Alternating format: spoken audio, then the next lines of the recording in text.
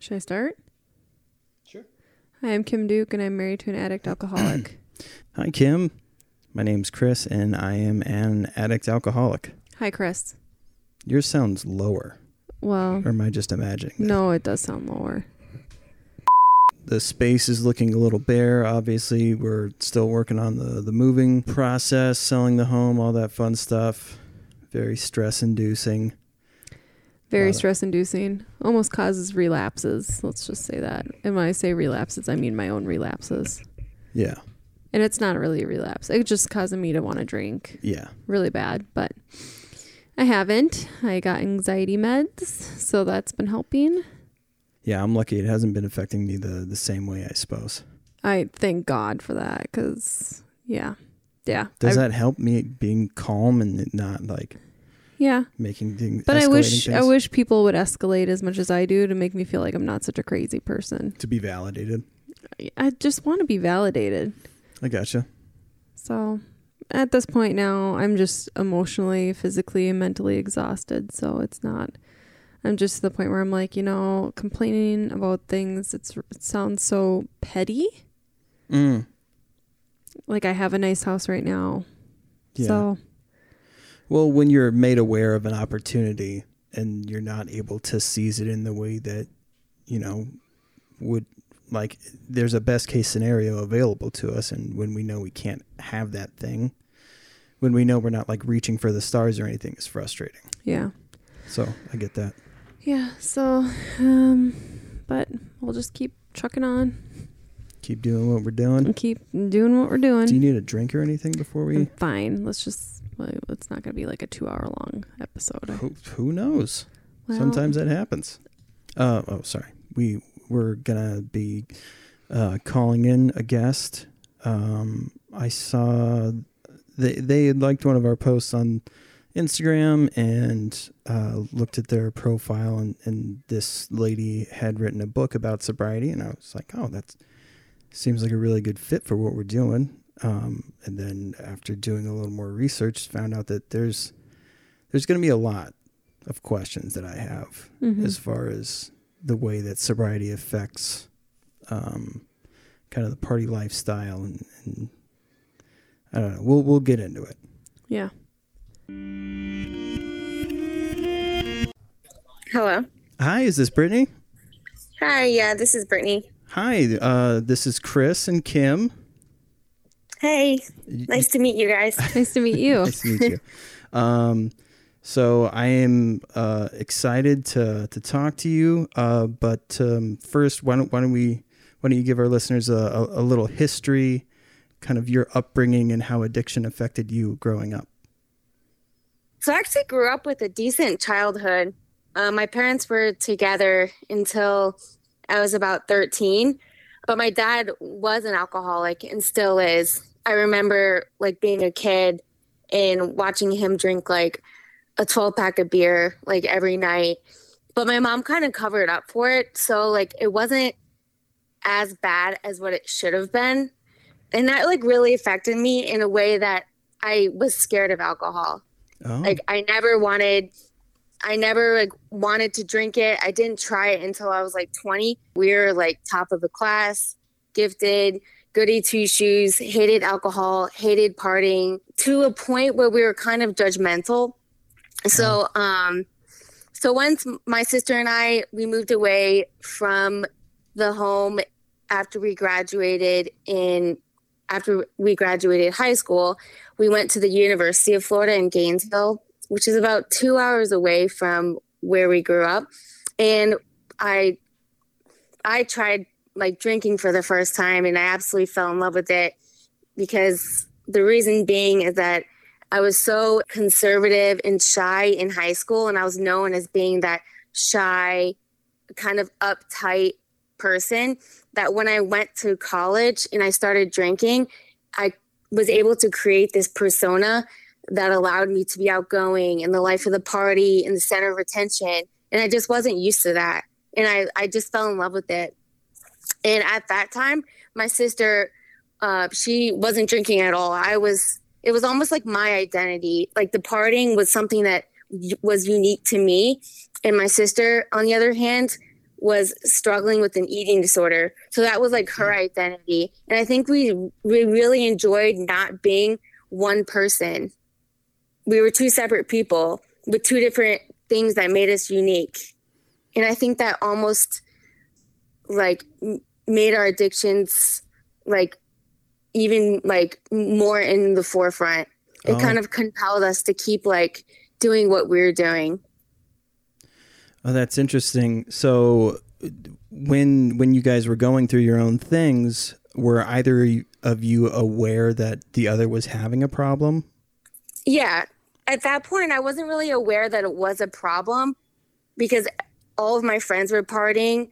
My sister, I think, knew it was a problem because I was blacking out and hooking up with different people every night. And that wasn't the normal me. And my sister, she was in and out of treatment for an eating disorder for the whole 4 years that we were in college. I remember she joined the cross country team at the University of Florida. And I think at one point they told her that she couldn't go to practice because she was so thin. She wasn't eating. And then when she would eat, she would throw it up. So she was kind of like going back and forth between bulimia and anorexia. So college was just like a constant battle for both of us. But we ended up like both graduating. And then when we graduated, that's when I realized that I was like a full-blown alcoholic. So after graduating, I moved to New York to start a career in advertising because that's what I studied. And I started bartending because I didn't really have an option. Like my parents, at this point, my dad was practically out of my life. My mom owns a cleaning business, so she doesn't really, like she couldn't really help fund like getting off my feet in New York. So I started bartending, you know, and with that comes drinking. Oh, yeah. And, you know, the feeling like I had to drink in order to make it through a night. And I still wasn't 100% sure that it was a problem because I would go months at a time without drinking just to prove to myself that I didn't have a problem. Yeah, that's something that we talk about on here a lot is the notion of like the controlled addict, where there's something in the back of your mind that when you go on these breaks, the back of your mind, you're like, I don't mind taking time off because I know I can always go back to it. Yeah, exactly. And knowing that you're going to go back to it makes it easier because you still have that anticipation. Yep. Oh, yeah, man. You know, it's like, oh, it's miserable not drinking tonight, but I know in X amount of days that I will be able to drink again, and then I'll get my fix. Yep. And you're introducing that reward system as well. Yeah, exactly. So it's like the anticipation of drinking is almost just as high as the actual drinking. So I remember the first time I knew that I was addicted to alcohol was, I think I drank like 2 weeks in a row straight. And then it was a Monday morning. I woke up and I was so shaky. Like my brain was in a complete fog. I couldn't even function. I couldn't hold a pencil. Like I couldn't do anything. And I was so scared. Like I thought I was sick or coming down with something.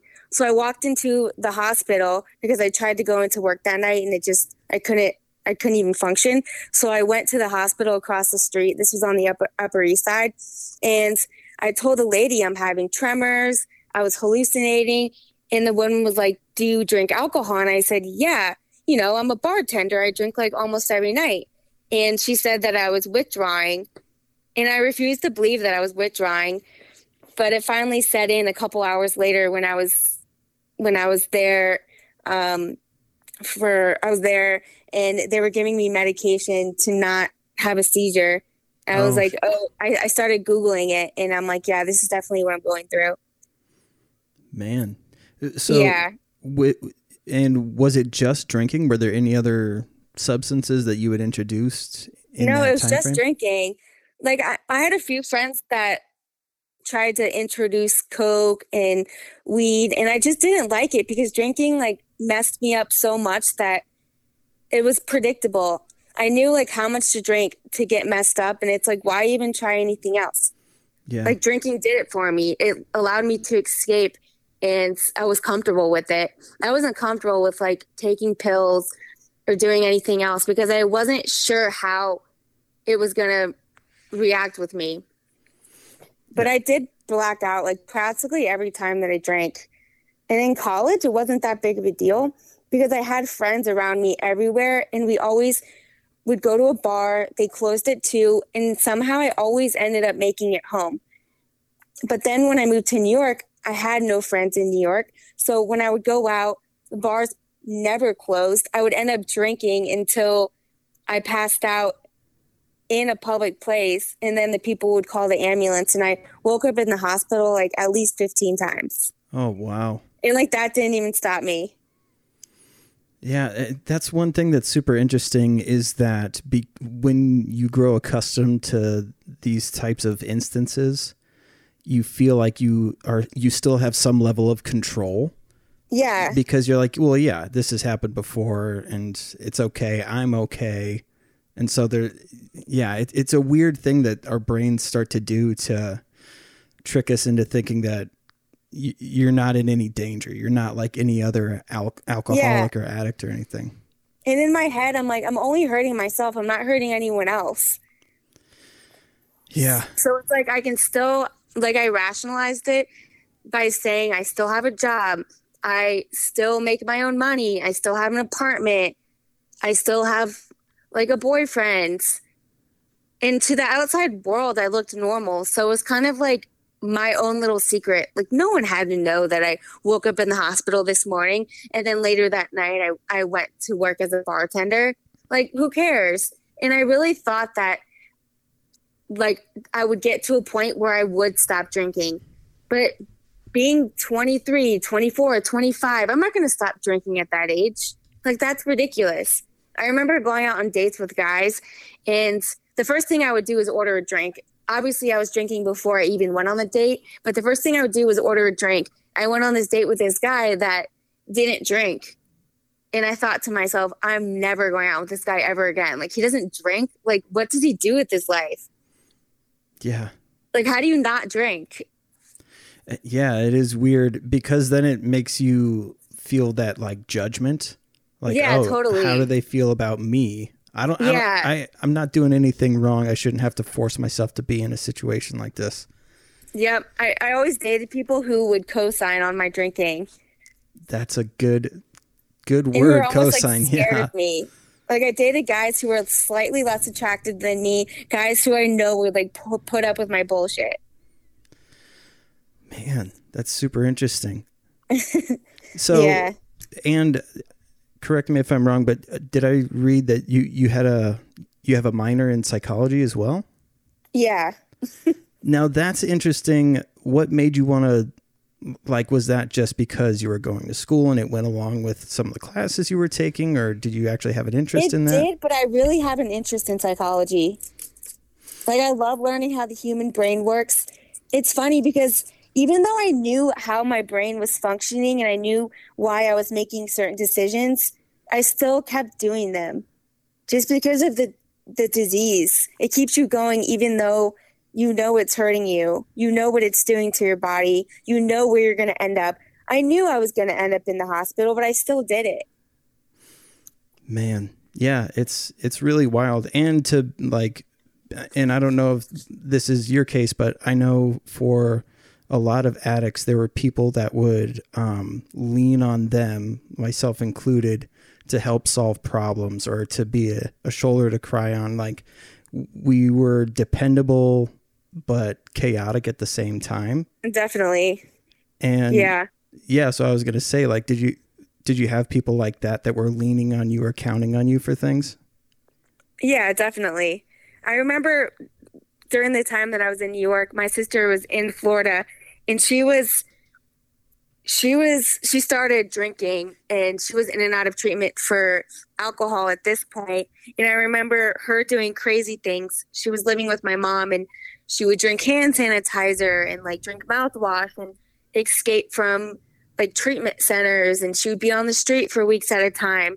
And I remember thinking to myself, like, well, I'm not as bad as her, so I don't have the problem. And my mom at that time was leaning on me for support and leaning on me for advice on what to do with her addiction. Meanwhile, I'm over here with the same addiction, just at a lesser degree, thinking that it's not problematic simply because my sister's disease was 10 times worse. Yeah. And it's like, I'm over here giving my mom advice, and it was so hypocritical looking back on it. And I don't think I mentioned this, but during this time, I also struggled with an eating disorder. So during the times that I wasn't drinking, the times where I would take 2 months and not go out and party, I would utilize my eating disorder. It was never a time where I just didn't do either before I went to treatment the first time. Well, and that's super common too, is this idea of, and for a lot of us, it's this idea of control.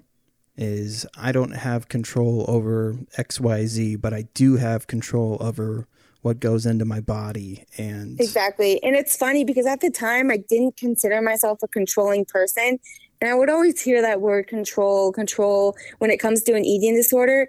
And I really didn't think that's why I was doing what I was doing. So at the time, what did it feel like? It just felt like something that I was doing just for excitement, for a rush.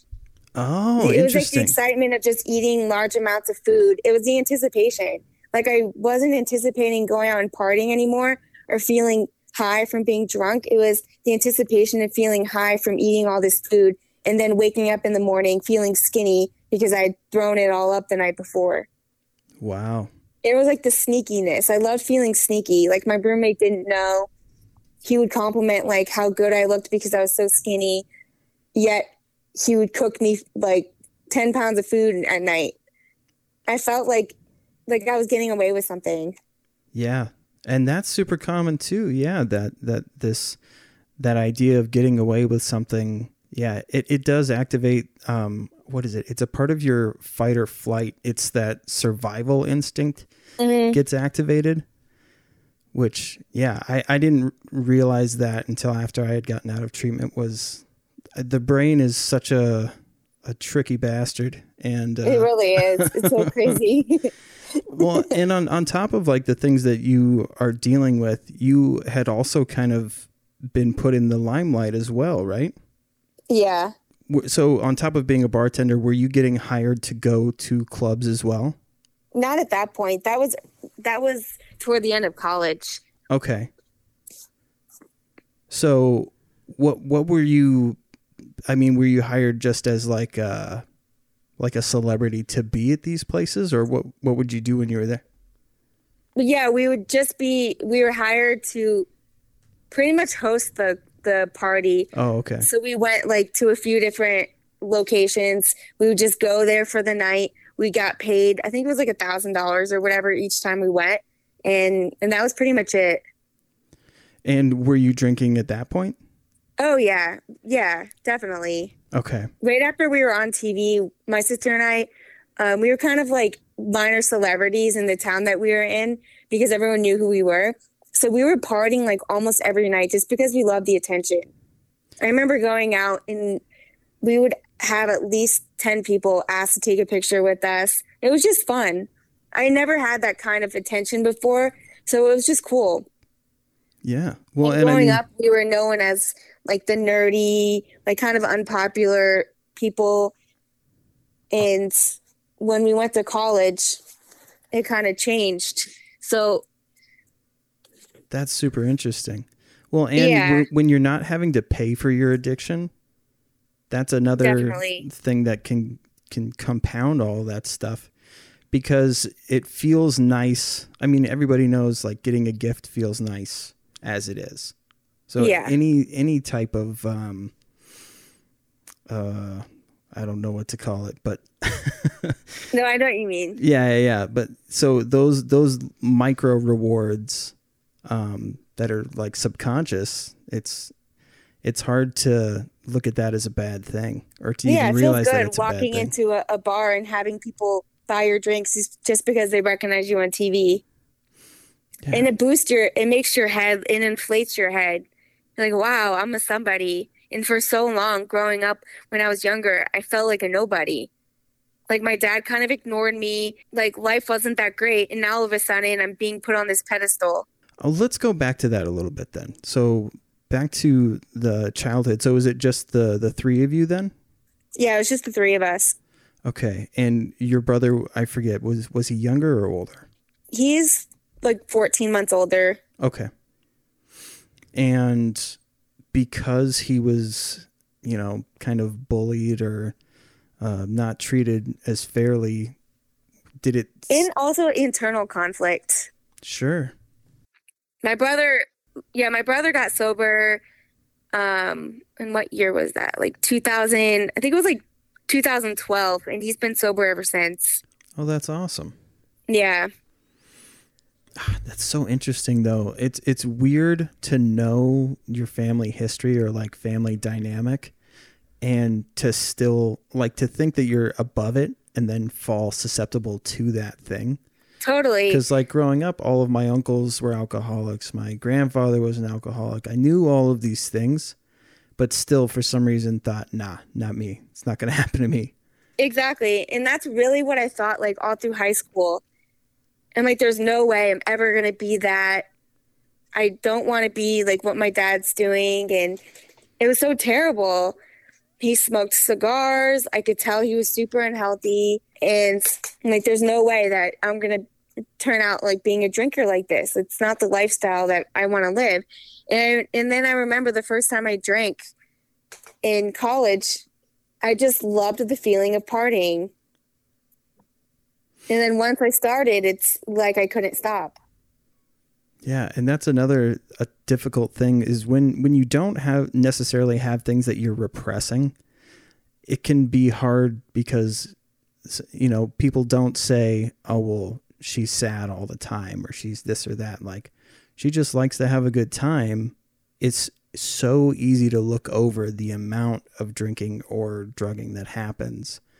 Yeah, definitely. When people are going and when through everyone else around you is doing the same thing, yeah. Granted, they don't have that propensity to become an alcoholic, you still think that you're on their level. Yeah. So, and granted, I was drinking 10 times more than everybody else and blacking out by the end of the night. You still think that you're equivalent to everybody else. And I think it's hard too, like with college, is because people see so much on TV and on TV shows, and they hear it like kids just drink through college. That's just what you do. Definitely. You party all the time. You normalize it. Yep, it's completely normalized. So and it was funny almost when I would black out and end up hooking up with somebody. I laughed about it. I remember bragging to people how funny it was. Yep, and then your friends tell you the next day all the things you did, and you guys all laugh about it, like, "Oh, you don't remember when you did that?" And it's funny, and you talk about it and laugh about it, and like it's just a sad thing that we do in today's society. Yeah, yeah, and I hate that.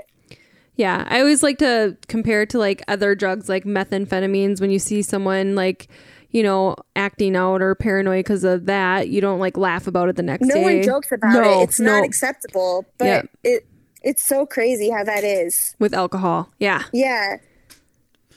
Well, and it even, I would say within like the last 5 years, beer has been like intertwined with so many activities.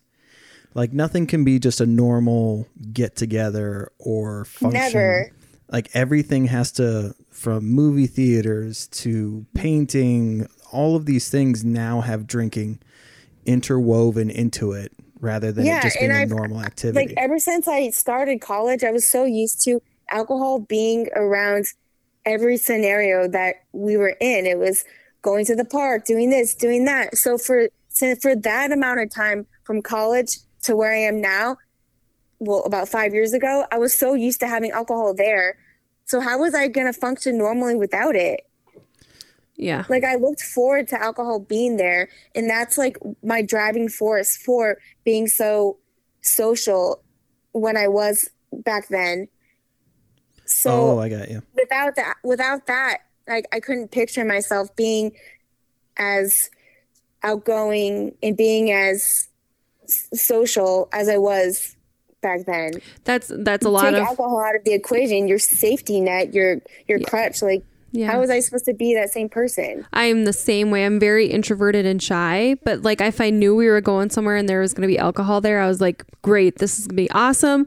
I can even maybe I'll even drink a little bit before we leave the house, because then I know that I'll be loosened up before I get there. Yeah. Drink while I'm there, and then I can interact with all these people. And normally I'd be like, I don't really know what to talk about with these people. So, but when you're drunk, you can talk about whatever. Anything. Yeah. And I was best friends with everybody. Yep. I really, truly didn't accept my introverted side. Yep. Like, I hated my sober self. I thought I was boring. And I just kept picturing that girl in high school that was boring, that was quiet, that was timid, that had a lot of anxiety. And being sober, I thought that it brought back all those emotions from high school. Yeah. Yep. Which I hated. And it's almost like that alcohol gave you this confidence. Like when you're in high school and you're shy, introverted, you're not interacting, you don't feel confident, people aren't paying as much attention to you. But when you're intoxicated and you're really social and you get out of that bubble, it's like you get this attention, then you inflate your confidence and you want that all the time. Yep. Yeah. Well, and another it was like the only time that guys really talked to me too is when I was promiscuous, and that's interesting. And I love that attention. Yeah. It's funny because I'm like the opposite now. Like when a guy talks to me, I'm like, leave me alone, go away. Do you show like, them I hate it. your rosary beads? Yeah. I'm on a mission from the church. Please back away. But I can't even like picture myself like enjoying that type of attention. It's just not who I am to the core. Well, another thing, like as we're growing into adults, like we get out of that teenage stage and we get out of high school, there's less of the outward bullying and more of the behind closed doors and the behind your back type of shit. And so you have that inner monologue of like, what are they saying about me right now? There's so many times at parties or at, get-togethers where somebody would get upset just at the thought that somebody is perceiving them a certain way. Yeah. And so as adults, we have to deal with the whole other mind fuck of social anxiety. Conflict. Yeah. And I'm already hard on myself as it is. To think that someone else doesn't approve of me is devastating. Yeah. Yeah, that is a good point. We're hard enough on ourselves as it is. Like, it's a tough freaking world out there. So now you, sorry, I know I'm kind of all over the place, but going back to, so in and out of the hospital, at what point did you ever actually go to treatment? No, during this, I did later on, but I remember, when was it it was about 3 years of going back and forth, partying, taking a break, bartending, trying to make quick money, doing this, living there. I was just like a shit show for about 3 years. And then I remember, I think it was 2015, I told myself, okay, I'm an alcoholic. I'm going to get sober. I'm going to do this on my own. So I stopped drinking and I posted on social media that I was sober. I admitted that I was an alcoholic, and I really thought that I had a good grasp of where my future was going to go. And I remember one day, it was 3 months into sobriety, and I just walked into a liquor store and like started drinking. And I remember my roommate, he came home one day, and I was on a 4-day bender at this point, and he found me on the floor with blood everywhere. He thought that someone had broken in and like murdered me. So he called the ambulance. Ambulance shuffled me to the hospital for the 50th time. And I remember talking to my sister on the phone, and she said that at this point she was back in Florida, and she told me that I could come to treatment because she knew somebody that worked at the treatment center that could scholarship me. And I said, yeah, like, hell yeah, I'll go. So I was on a plane the following day. Can I ask real quick? Sorry. Where did the blood come from?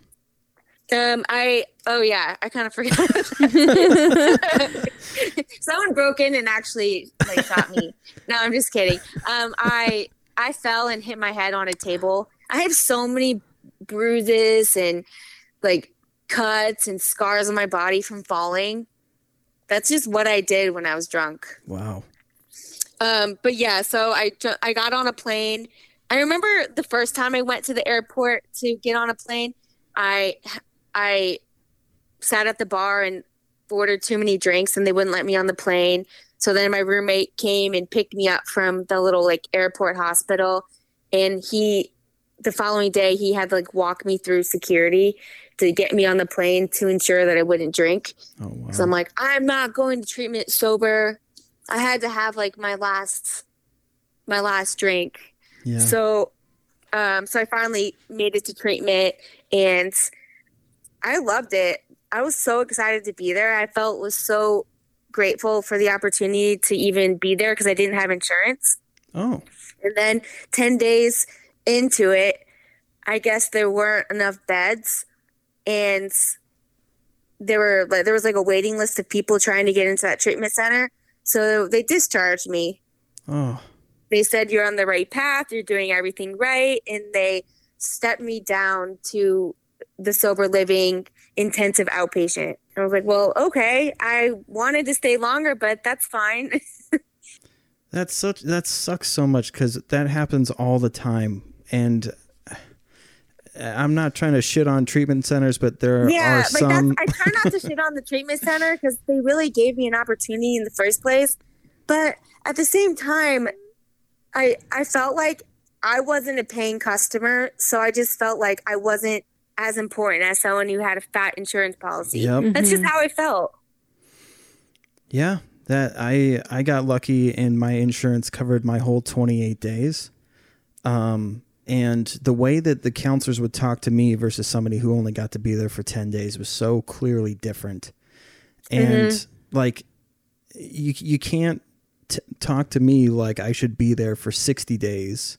And then the guy who is only going to be there for 10 days, like give him the bare minimum and then send him out on the street. Like, yeah, it gave me a lot of anger. Yeah. Well, resentment would be huge. Like I wanted to be there so bad. I wanted to keep working and learning about the steps and everything. Like I wanted that. And I loved the sense of structure, the routine, the waking up at 6 a.m. because I wasn't used to that. I was used to waking up at noon, no one telling me what to do, going to drink, bartending, going out with guys. Like I love the fact that someone was telling me what to do and all I had to do was follow the rules. Yeah. And I would get a pat on the back. And statistically speaking, people who want to be in treatment facilities and want the help are going to favor better than people that are there not wanting to get the help. Yep. Yeah, definitely. Yeah. So did you transition down to the sober living then with the intensive? Yeah. Okay. Yeah. So I did the IOP for, I think it was like a couple months after. And then, I went to meetings and did everything right. And I told myself, I'm going to be a one and done.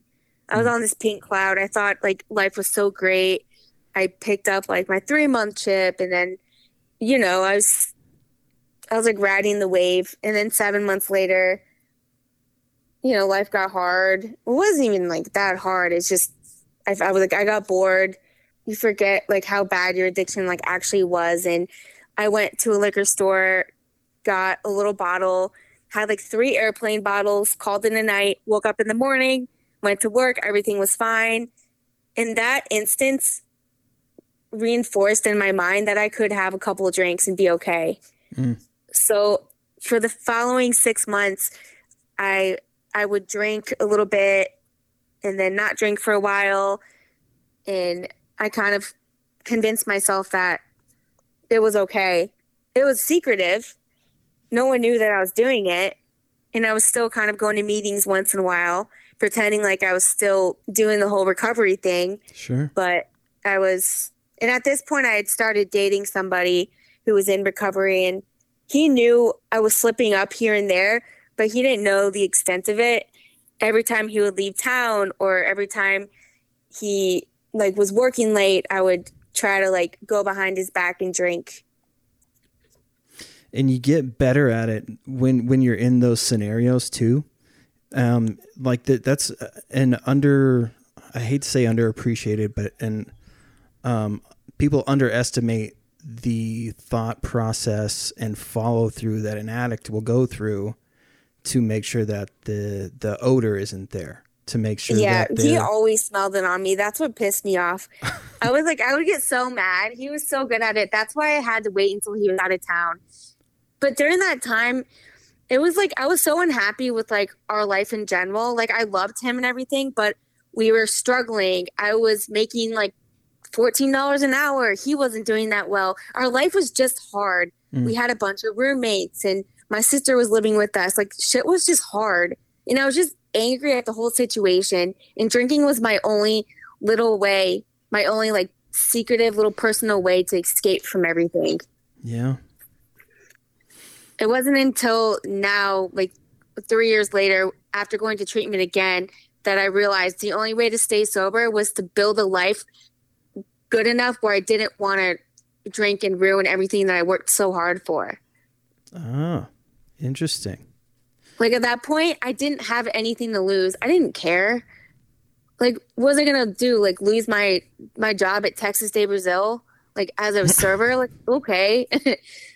Fire me. I was like a hostess at Scarlett's. Like life wasn't that great. Like I really didn't care. I was like scared to lose my boyfriend, but at the same time I knew he would always be by my side because he's gone through addiction. So he understood me. He wasn't just going to leave me. Yep.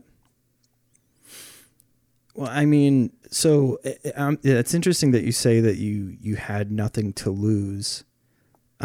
Something that I think about is what chain of events would happen that would make me go back to drinking. And I think the only thing that I can come up with, and it's not anything like enlightening, but it's just me making it okay.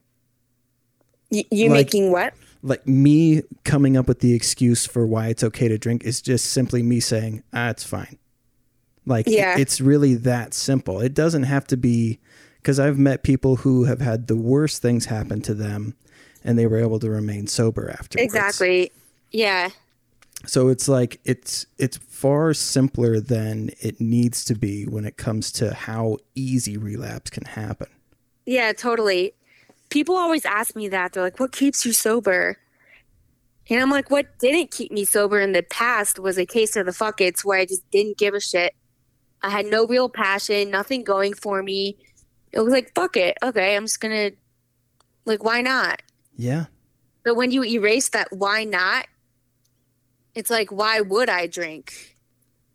Yeah. Like, I don't want to lose everything that I have right now. And I feel like sometimes, like, people do get into this trap of people in South Florida of entering recovery, going to meetings every night, working their like restaurant job at the pizza place. And it's like you just keep doing the same thing every day for 2 years straight. And after 3 years of being in recovery, you still like don't really have a life. Like you really have nothing going for you. Wow. So it's like I didn't want to be like that person in recovery. Like I want to do something like with my life. And of course it's going to be a daily struggle every day when you're doing the same grinds and you're not really getting anywhere. Like, yeah, you have 3 years sober, but you're still not really anywhere. Like you can't just walk around and say you have 10 years sober without doing anything with your life. I wanted to be someone who did something with my life on top of staying sober. I didn't want just staying sober to be my life.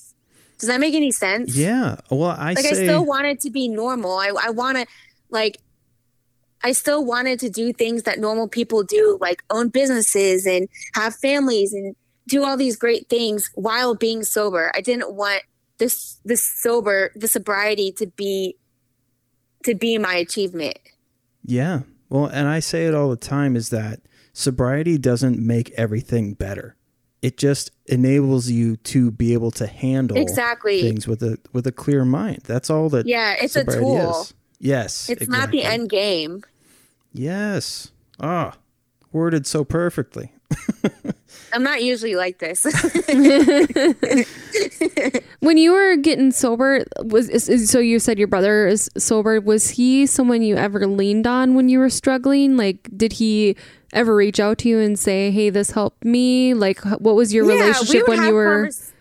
Yeah, we would have conversations here and there, but we weren't too incredibly close because my brother, when he got sober, he did it all on his own. He did everything the right way, got the sponsor and started sponsoring people. And he really didn't cross any of his personal boundaries. Like with his mom, with our mom, with my sister, with me, he almost lived in this bubble, which enabled him to stay sober because he went to treatment and he's been sober ever since. Oh, wow. Like he's literally been in this bubble, but I think it's a good bubble because he's in law school. He's doing things, but we weren't super close. Like he never really overstepped like any boundaries, like with my sobriety. Of course, if I called him, he would give me advice or whatever, but I didn't really go there. Yeah. Because like his sobriety was unique to him. That was his experience. Like we didn't really want to blur those lines. Yeah. Yeah. What about with your sister? My sister, it's been a hot mess with her and I. It's just a constant competition back and forth.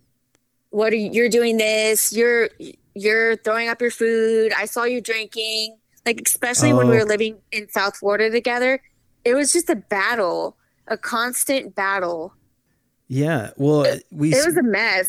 we feel that obligation to be like the don't cast stones in a glass house. That whole thing. It's like when you know somebody, especially as much as a twin, like you're gonna know the second that they cast any judgment, 10 things that you could judge them for, and so it's like, how can you say that when we both know that you do XYZ? Exactly. Like I would go through months with sobriety and she would be struggling, or she would be sober for a while, but yet using her eating disorder. And we would constantly like cast judgment. And then at the same time, I remember thinking, oh, she's on a bender. She's going to do what she wants to do. And I've been in that position and I don't want to be the person that's gonna lock her up in her room and say you can't like walk to the store. Like at the same time, like I have a life. So it's like you don't really want to cross that line, and you know what it's like in that situation, how painful it is and how bad you want something and what you're gonna do to get it. So it's like, what's the point of me even trying to stop this? Yeah, well, and like I know she's gonna get it. She knows I'm gonna sneak out the window and go to the store anyway. Yeah, they say that in treatment all the time, is that nothing can prevent you from relapsing. Like relapse, if it's going to happen, it'll happen. Yeah, and nothing would stop anybody. Yeah. Everyone's like, why didn't you just do this or throw her out or lock her up in a room or whatever? Yeah. Because I've been there and I knew that wouldn't have stopped me. Sorry, one of our dogs was clawing at the door. No, you're good. Oh, this is awesome, man. I hope I haven't asked anything that's out of place or that's. I don't know. If you've read my book, you would know that there's nothing that I don't talk about. Yeah, I wish I would have. I should have freaking read it before we did this. Can't believe I didn't do that. I'm definitely going to read it now, though. No, you really don't have to. No, it's not for everybody. I like the way that because for me, like I take up issue with the 12-step program, which is not the like most popular thought process, but it's outdated in certain regards. And definitely. There's a lot of hypocrisy, and it can make people feel. They say that you need to shed this shame, but then that 12-step program, there's at least, and we're in the Midwest, so it's a different type of judgment, that this like passive aggressive judgment, and so it casts this whole other thing of shame, which can send you spiraling back down and going into relapse.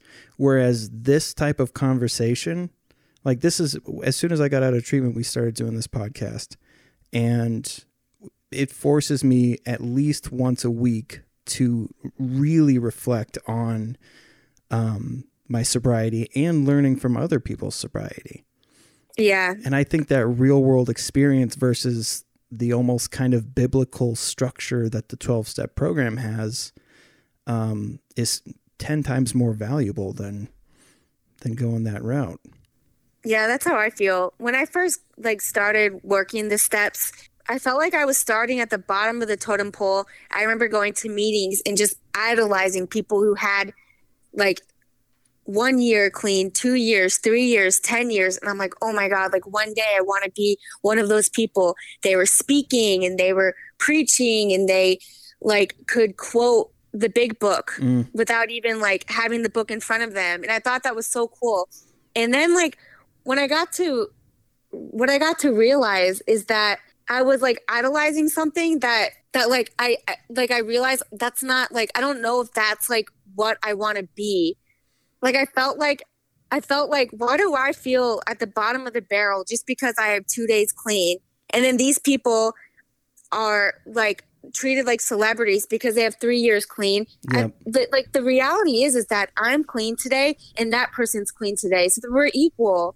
Yes. And when I would relapse, I would have 6, 7 months, and then I relapse, and I'm like, well, shit, I ruined all that time. I had to start back at square one, feeling that that small little person. So I'm going to relapse hard. I'm not going to go just drink. I'm going to drink for 10 days straight because I ruined all this time that I had. Yeah. Because I felt like I had to go back to square one, feeling like a nobody with I'm a newcomer. I'm 1 day clean. Come here, give me a hug. I felt like a baby. Yeah. But the reality is yeah, you have 10 years clean, but you're still not doing anything with your life. Yes. That's what I was going to say was it was hypocritical almost. It's so common for addicts to they're just replacing an addiction, having this persona of the, highly successful sober person, but it only goes as far as these groups are. Yeah, concerned. it's you're the celebrity of the meeting, but what are you doing outside of here? Yes. Yeah. And it bothered me, the way that I felt when I did relapse and I would go back in and I had to tell everybody that I had relapsed. I was so shameful of it. Mm-hmm. Again, feeling shame. And you're not supposed to feel shame when you're working this great program like that. Why did I feel like this? Yeah. I stopped paying attention to the days that I'm sober because same. I don't want obviously we're doing a podcast about it, so it does take up some mental real estate, but it's in a different way that this is applicable outside of this room, outside of this podcast. These are things and conversations that I can have. The frame of mind that it takes to be sober, I've been able to apply to other things. So sobriety should mean, okay, I'm not just sober, I'm more present. I Definitely am more coherent. I'm able to connect with people better. And which is ironic because when I was drunk, I thought that me being drunk and the other person being drunk, that I, for some reason, was connecting better. Mm-hmm. But I was forgetting shit constantly. So it's you may have connected. It's just perceived. It's just perceived passion in a conversation. Yes. It's just all fake. It's an artificial connection. Yeah. Well, it's fleeting because our memory is so shit from having it distorted so often. Yeah. That was another weird thing too, was when I had started to get sober, I didn't realize the other stuff that I was doing randomly, even though I primarily was an alcoholic, there was other random things that I would do, sniffing glue or do a line of Adderall, just weird little things that I knew that I wasn't that guy, but there was clearly something about me that would give myself a pass to do this shit every now and then. Yeah, that's how I was. Yeah. And there's things that normal people wouldn't do. I thought that it was normal for me. Yeah, and it's your mind is I know this isn't who I am. You just did a goofy thing. That was weird that we did that, but glad we're not that you type like of person. disassociate from the action. Yeah. You're like, that wasn't me. That's just an action that I'm doing just to pass time or escape from a moment. Yeah. But you know that's not you. Yeah. And you kind of have to do that. Well, I know that I have to do that just to not feel the shame that I should feel for all the things that I have done. Mm. Yeah. You do that. That is a weird thing. When they say disease of choice, you chose to use in the beginning, but you had no choice over how it was going to completely take over you. Yeah. And when people like hear disease and they get confused because you're the vehicle that was carrying that disease. So as far as they're concerned, you were doing this stuff, which it's partially true, but that wasn't like my true self. That wasn't the best version of me that I could be. And so you do have to not necessarily make an excuse, but give yourself the grace to like accept what has happened in the past and move forward. Yeah. I tell myself that all the time.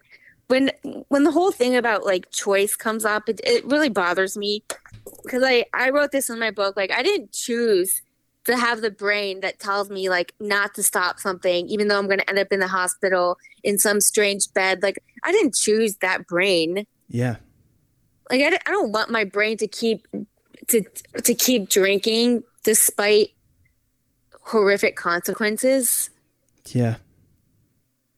Yeah. And people don't, yeah, it's so weird because there's so many other, like, if somebody experiences a head injury, nobody judges them for having any type of mental health issue after the fact. Yeah. Like, our anatomy is in such a way that once we introduce that substance, it activates a part of our brain that goes, okay, we need to find a way to introduce this same dopamine level over and over and over again. Not everybody's built that way. And then when you don't have that, you feel like at such a low that normal people don't understand. Yep. Like, you wake up in the morning completely sober and you don't even know how you're going to function for that day. Yeah. Normal people just wake up in the morning, take a shower, go to work, and they don't even think about it. But like, the feeling of needing something extra just to be normal, like, is shitty. I don't want to feel like that. Yeah. I don't want to feel like I have to have a drink in order to have a conversation with somebody without sweating my ass off because I'm nervous. Oh, yeah. Yeah. Yeah. It's miserable. Yeah, man, I relate on so many levels. What motivated you to write a book? I just had such a unique experience when I was living in New York because I was completely on my own. I started out with like $20 in my bank account and I ended up like having everything that I thought that I wanted. I had money, I had a nice apartment, I had everything, and I still wasn't happy. And with that whole experience, I always thought like, this would make a great book. I need to write a book. It should like feature my addiction, and it would just be the perfect, like, all the ingredients would be perfect for a great book. And when quarantine hit, I thought that if I'm actually going to write this damn book, it's going to be now, because I'm sitting at home doing nothing for 3 months. So I just started writing, and within like 3 weeks I was finished. Oh, wow. It went by so fast. And I hired an editor and a formatter and put everything together. I got a book designer and I just published it. Holy smokes. You did all of that on your own? Yeah. Wow. I mean, granted, I was sitting at home, like, doing absolutely nothing. Like, I was putting in like 8 hours a day. It was a lot of work, but it was worth it.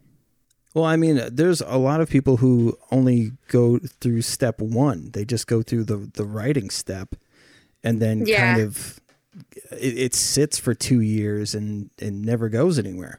So the fact that you had that follow through, because I was starting to write like 3-4 years ago, and I just never really like committed to it, and it bothered me. I'm like, this is just another situation where I start something, I didn't finish it, and I was like mad at myself. And I thought my story was like powerful enough to have like to be important to some people. Yeah. Because I thought like growing up, I had this like idea in my head that if I just move to New York, start making money, like find a guy, live in this nice apartment, go to work every day, that like my life would be good. I have money, everything's good. Like what could I possibly have to worry about? And then like once I got those things, I still was miserable. Like I thought that if I just was able to walk into a store, buy whatever I want, be able to pay my rent, not have to worry about that life would be good. And then when I achieved all those things, life was almost worse. And I kind of wanted that message to be out there that like, don't like stop like chasing things that you think are going to make you happy, and try to just be happy for in that moment, regardless of like what you have or where you're at or who you're with, you know? Yeah. Well, that's awesome. So where can people find this book? It's on Amazon. It's called Girl Wasted. Girl Wasted. Girl, wasted. Girl, wasted. Okay. Yeah. You'll still find it without the comma, though. Okay.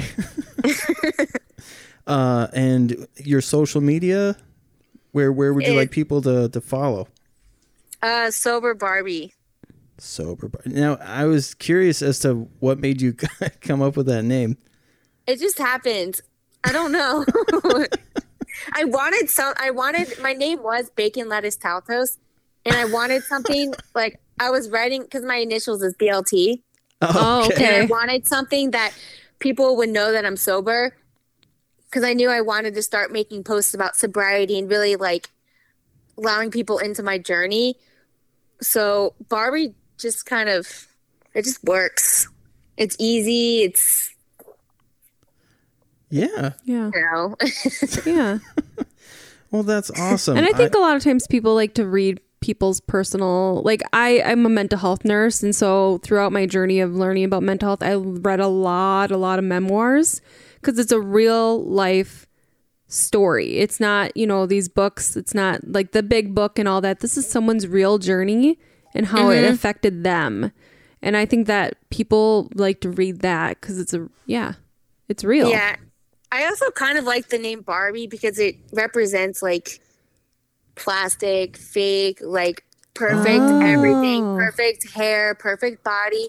But then when you read my captions, it's like my picture is perfect, but like my story is so imperfect that like you can't judge a book by its cover. And I don't know if you've read my blog, but my blog has that same theme. It's like it's called Behind the Smile, because I posted all these beautiful pictures and like pictures at like nice restaurants, nice places, like perfect hair and everything. But then the blog post is about what's actually going on behind that smile. And it's usually blacking out. It's usually like really terrible things happening. So I really wanted to send a message to like people that, to like saying not to judge the book by its cover. Mm-hmm. Don't look at somebody and say, oh, their life is perfect. She's Barbie. She's beautiful. Like she has everything. If I just had all those things that she had, I would be happy. Mm-hmm. Yeah. And that's the day and age we live in now is social media. We can post all these beautiful things about our life and all these great things, but behind the scenes, like with Chris's addiction and when he was, deep in it, I was still posting all these beautiful things about how amazing our life was. And what people didn't know is that my husband was drunk every night, and I resented him and I hated him.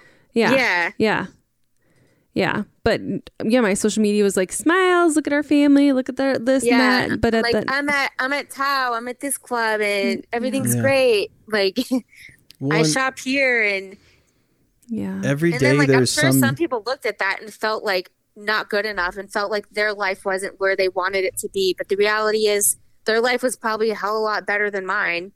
Yeah. It's just fake. Yeah. Yeah, that whole perspective, and every day there's some new trending thing or some new pose or challenge, or like there's always something to distract people from what could actually be making them happy. Yeah.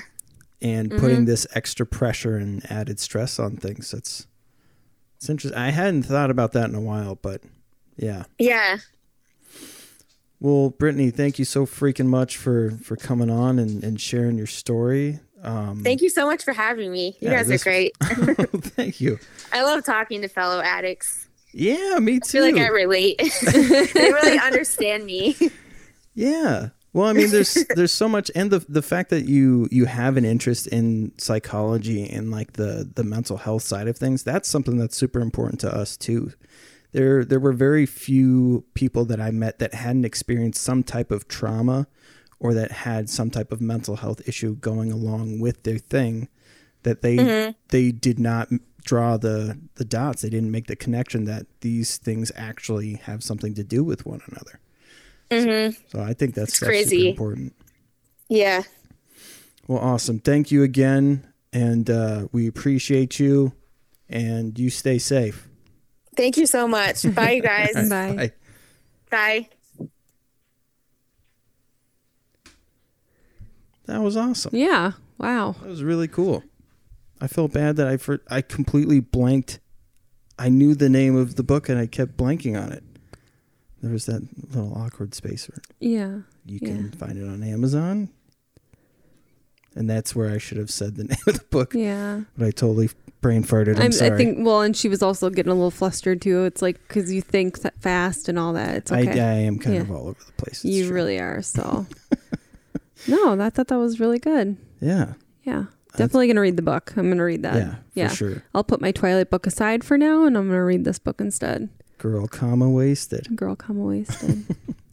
And that was awesome. I don't know if you caught that part that she had gone through all of the steps to make it happen too. Yeah, that's crazy. That is also good for her. We apologize that Kim had to get up a couple times. Barley's freaking out. Yeah, I don't know why my dog is freaking out. He is not in a good place right now.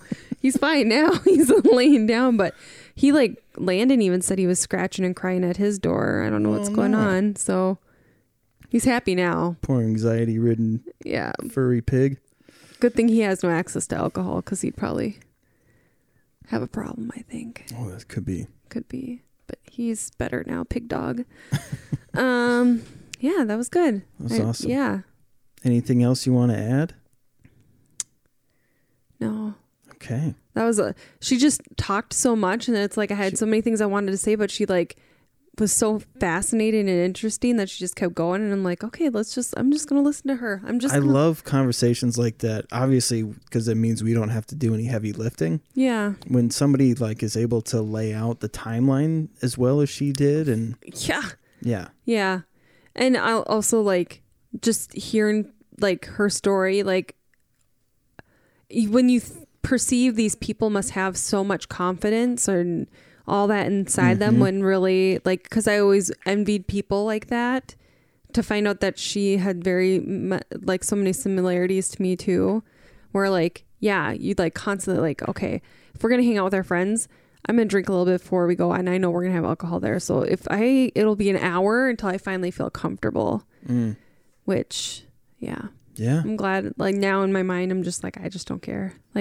If people don't want to talk, or if I don't feel like talking, I just want to be present, and I feel anxious in that moment, and people feel awkward around me because I'm not as outgoing, then those are people I really need in my life. So yeah. Well, I love you. I love you. Sorry, I'm out of breath from picking up Pig Dog. No, I know. That's totally fine. All right. Thanks for listening, everybody. Check out her Instagram. Check out her book. Sober Barbie's. Girl Wasted. Yeah. All the things. Yeah. And then I guess until we record next time. Yeah. And are we going to say it together again? Sure. And with that, we will pass. Hey, everybody. It's Chris. And Kim. And we're excited to tell you guys that if you go to modifytattoo.com, you can now get 15% off anything in their merch store by using the promo code DuckDuckGrayDuke. Hats, shirts, beanies, glasses, jewelry, even jewelry. you can get 15% off if you use that promo code DuckDuckGrayDuke. The promo code does not take off for tattoos and piercings, but please go support these guys. They're amazing artists. They do great work. Mm-hmm. I'm already figuring out what my next tattoo is going to be. Trying to finish both my arms. I'm excited. Keith is going to give me a sick neck tattoo, and I can't wait. Head to modifytattoo.com and book your session now for your tattoo or piercing. Located in Becker, Minnesota, right off of Bank Street, right behind the bank. Enjoy the show.